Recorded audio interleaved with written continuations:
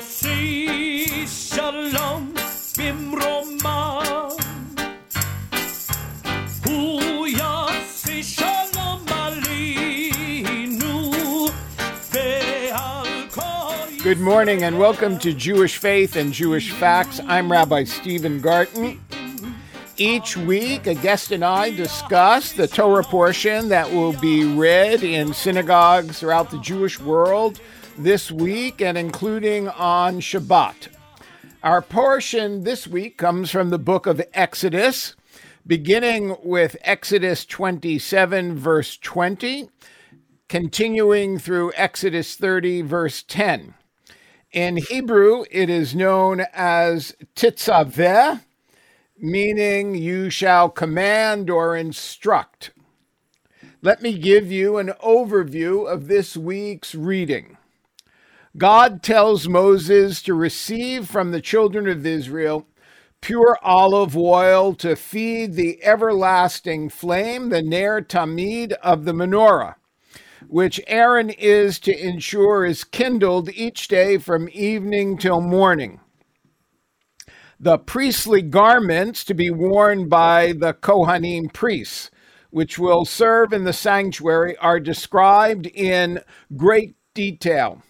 All Kohanim are to wear the ketonet, a full-length linen tunic, a michnasayim, linen breeches, mitznefet or migba'at, a linen turban, and avnet, a long sash wound above the waist.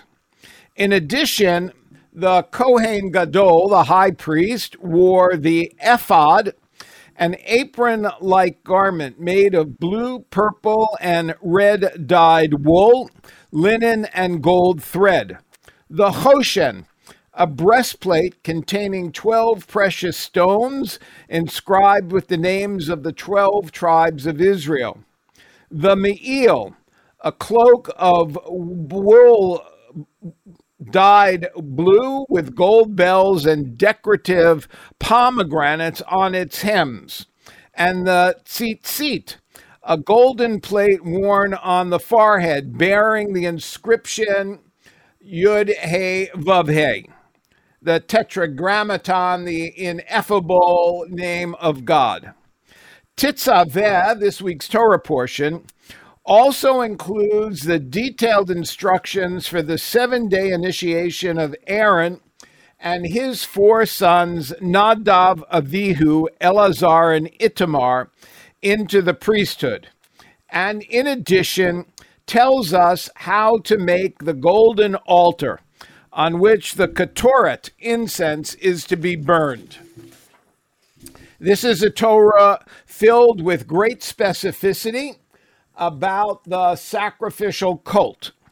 With me this morning is Rabbi Jeffrey Salkin, now serving as interim rabbi at Temple Israel. He is a prolific author.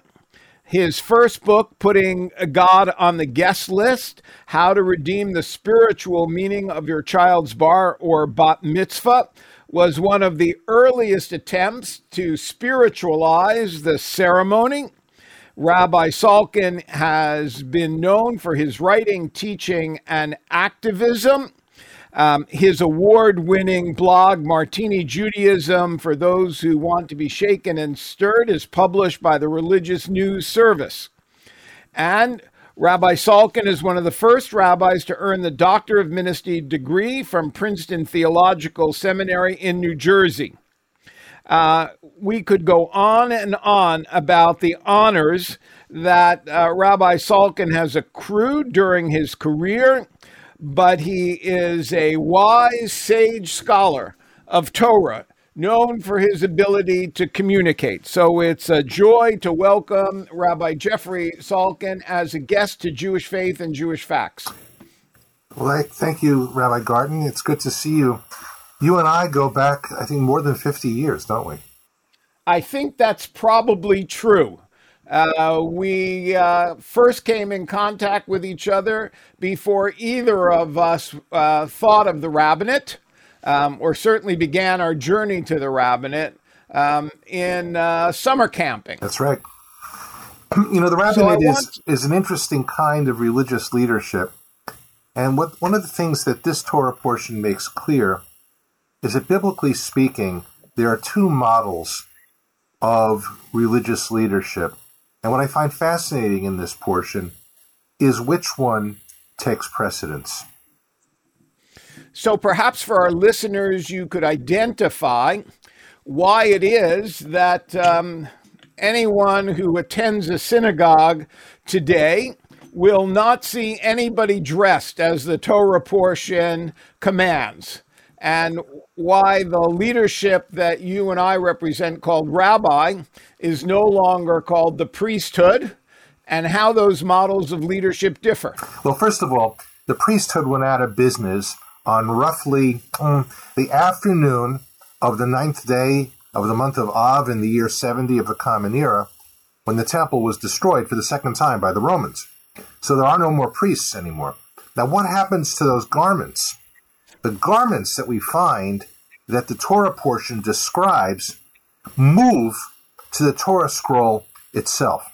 So in other words, the Torah scroll is the visible remnant, as it were, of the priesthood in our midst. So many of our listeners will not have visited a synagogue, but I think we can share with them that if they do visit a synagogue, the scrolls are dressed with a me'il, a jacket, and they are crowned with crowns with bells on them, or at least representation of bells and pomegranates. And there's a belt, which is representative of the sash that the high priest wore, and in effect, the Torah scroll with its ornaments and with its dress become, as you suggest, the symbolic representation of the older model. Exactly right. You see, you could actually say that this is, in some way, a form of recycling. Rather than getting rid of the garments of the high priest, even though the position of the high priest is now, in the best sense, history, we still have the garments, and we still pay a certain amount of homage to those garments in the form of the wrappings of the Torah scroll itself. So, in your teaching, how do you explain this transition from a priesthood adorned with the garments as described in the Torah portion today to a very different kind of model of leadership? Well, the Torah itself envisions two kinds of religious leadership. What the Torah does not quite understand, because it could not understand, is what you and I represent. That's the idea of the rabbi, the rav, or as it were, the sage, the person who imparts wisdom. Now, in biblical times, that would have been the job of the priest. That's a priestly function. The priest imparts wisdom, and also, by the way, would be in charge of the precision of the rituals at the ancient temple. What I find fascinating is that this Torah portion describes the origin of the priesthood, but there is an older religious model that I find preferable, and that's the model of the prophet. Moses is the prophet, but Aaron is the priest. And there is a tension between those two roles that became very apparent to me just last weekend when I visited Washington, D.C. So how can you share that with our listeners who, if they are familiar with the Hebrew Bible, see the priesthood in the book of Exodus, which is the second book of the sacred scriptures, but they don't see any mention of a prophet until much later in the canon, and appears that it's chronologically later as well. And you're suggesting that they in fact existed simultaneously. Absolutely. Moses is the quintessential prophet. Moses hears the word of God. But I define prophecy in a very different way. So let's do that. Rather than just the seer, you understand it how? Well, you and I, Steve, we worked for our entire career within Reform Judaism. And Reform Judaism, pretentiously, some might say, always liked to refer to itself as prophetic Judaism, which was the idea that the prophet was the one who told the truth and was sometimes highly critical of society. There's a great line by Frederick Buechner, a great Christian thinker and writer, in which he says, there is no evidence whatsoever of any prophet being invited back a second time for dinner. The prophets were critics, but the priests maintained what was. They made sure the rituals were followed exactly. You know, this past weekend, I took our young people on a trip to Washington, D.C. And I know that the location of this conversation is Canada, so I'm hoping that some of this is transferable, in fact, in many ways, even more so. Our young people laid a wreath on the tomb of the unknown soldier. And of which there is one in Ottawa and in Canada. And there, the soldiers walk in a particular pattern, even clicking their heels together in a certain way, with their guns on their shoulders in a certain way. And the kids had to learn how to walk and what they had to do to put the wreath on the tomb. And I compared that to a priestly religion. A ritualized religion. Yes. And do you think in the Torah the ritual was more important than the priesthood? Were they simply functionaries? Well, I think they were. And that's why I think there is this built-in tension. Because let me tell you what we did right after this. And as a Canadian, you'll totally get this. In fact, I will say to you, in honor of Canada, I think Canadians probably have this better down than Americans do, maybe to a flaw. We went from there, Steve, to the National Museum of the American Indian. And there we saw exhibit upon exhibit about American Indian culture. Some would say Native Americans. I know that in Canada, you speak of the indigenous peoples or the First Nations. Right. And we saw exhibits about their languages, their cultures, their rituals, their worldviews. And we came to understand in a way that we'd never understood before that this country broke every single treaty that it made with the American Indians.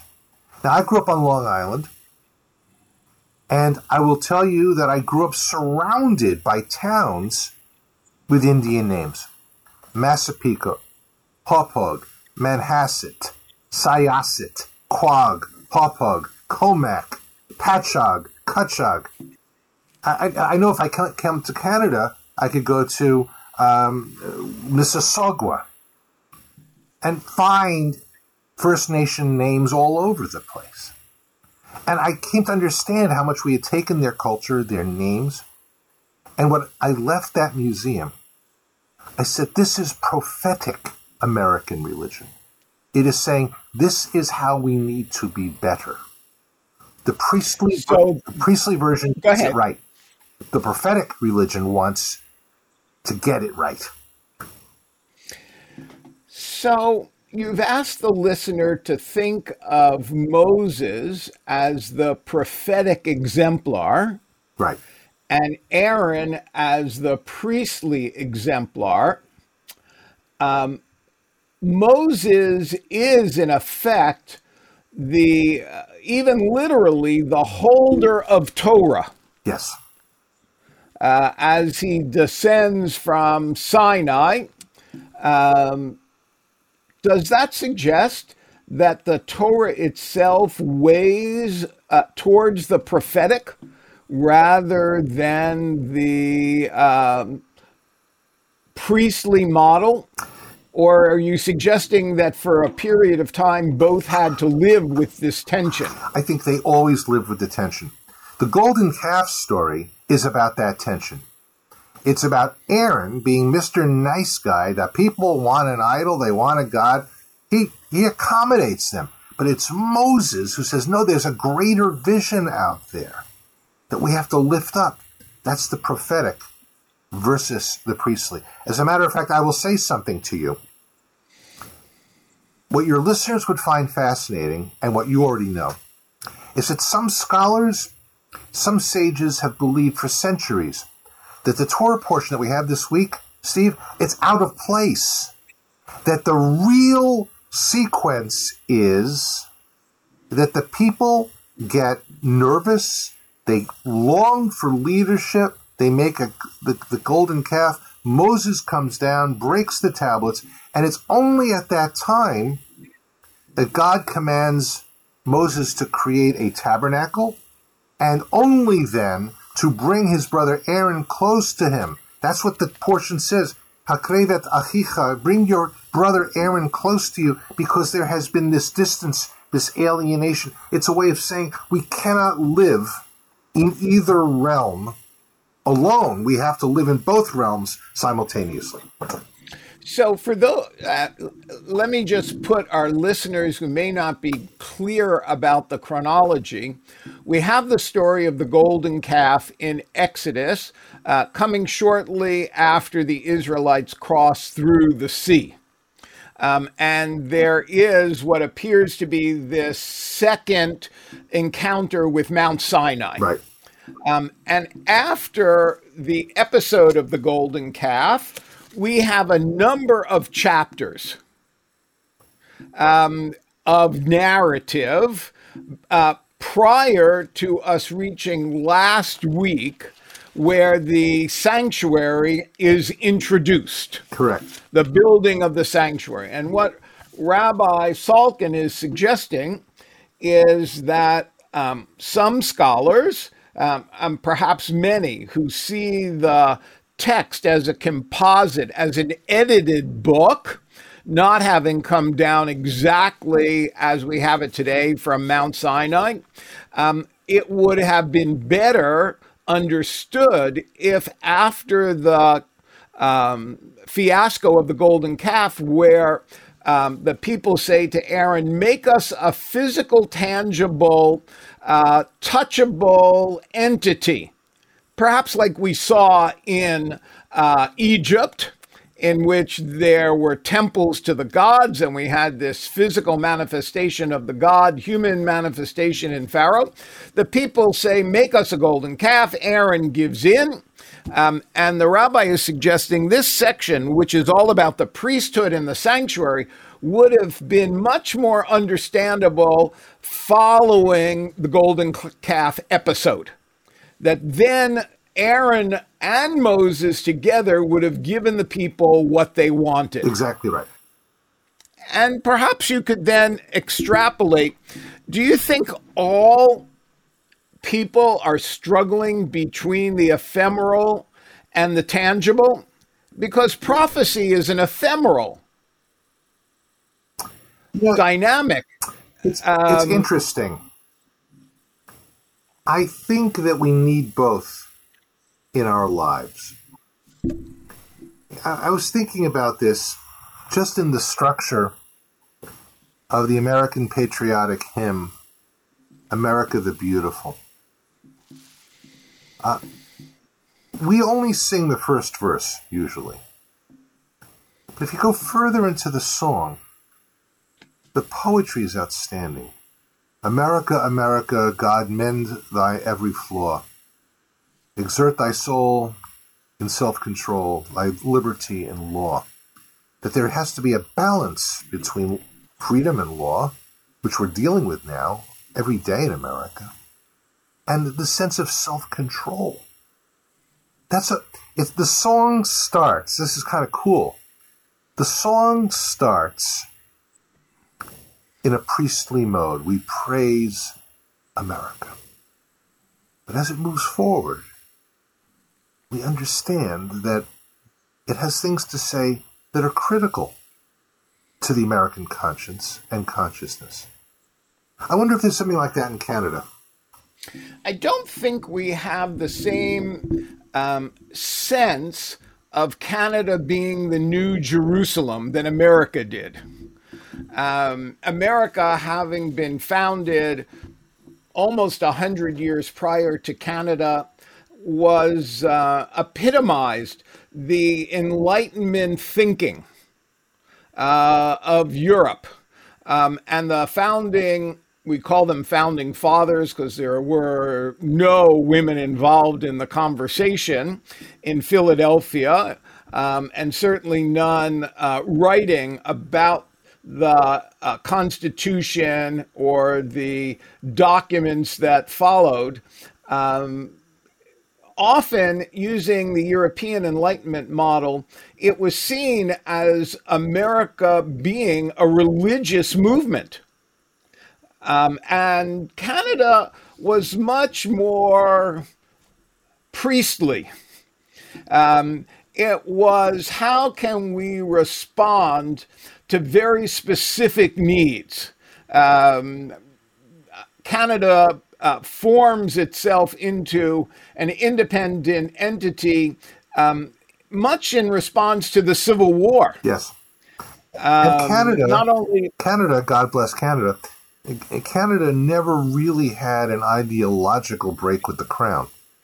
correct, as it still doesn't manifest with the Governor General, the Queen's representative Right.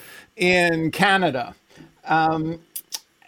So we haven't had that religious awakening here, and our metaphors are certainly not religious in the same way that on your on American dollars and in the Congress we have all these statements about one nation under God, and the Liberty Bell, which quotes from the book of Tzedek Tzedek Tirdof. Well, no, right?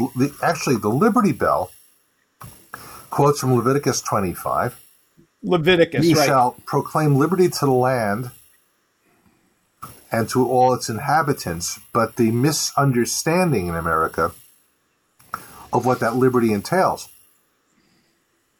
In Leviticus 25 is talking about an economic freedom, a return to one's roots, the ability to go backwards if you've lost what you have. You know, there's a whole American conversation, and it's a long one, about the difference between liberty and freedom. Yes, and probably beyond the scope of our conversation this morning, but I do want to thank you for kind of reminding our listeners of that religious intentionality of the United States, and that the Torah, in many ways, serves as the constitution for the Jewish people. And what we began chatting about is how this constitution of the Jewish people existed with a tension, and at some point, after the destruction of the temple, without destroying the Torah, there was a revolution. And here's what's crazy.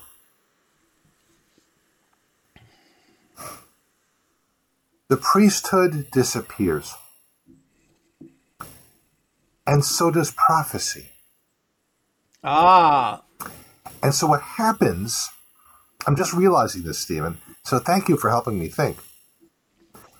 I realize that in the rabbi, you have, well, certainly in the modern rabbi, you have the merging of this priestly role, a ritual role, and a prophetic role, a transformational role. But I would argue that the prophetic piece went out of business for a lot of years. Went underground. in the modern world or in the early Common Era? In the early Common Era. Gone. As a matter of fact, this is really very interesting. Jews living in Galut, in exile, in the diaspora, we didn't need a prophetic presence. We needed a way of fitting in and being okay. It only came about in America a little bit later, where we have that self-consciousness and that sense of security to be able to effectively critique what is going on. Which may be, I mean, we've moved from the Torah portion, but for our listeners, this may give them an insight into modern Jewish life in North America, where the clarion call of all denominations seems to be tikkun olam, Yes. to repair the world.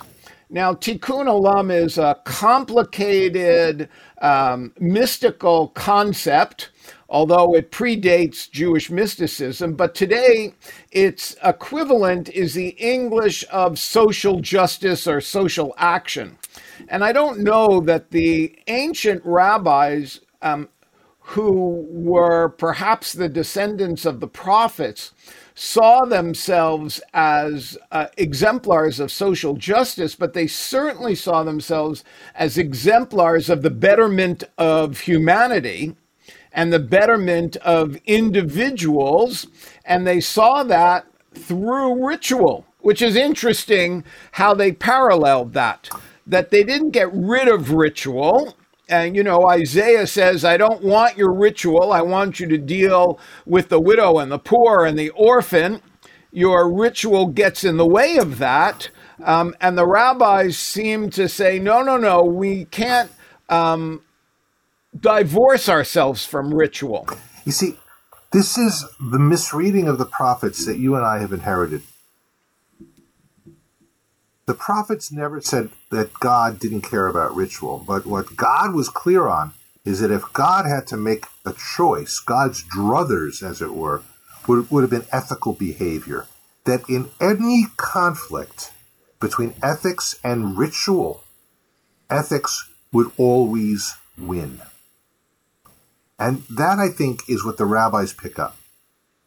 And that is, I think, what becomes the great moral voice of our movement. Now, to be honest with you, I sometimes bemoan the fact that we try to push the ancient rabbis or the prophets into these holes that we've created in America about our own issues, imagining that we are ventriloquists and that we can put words back into their mouths. I don't believe that the situations are absolutely parallel.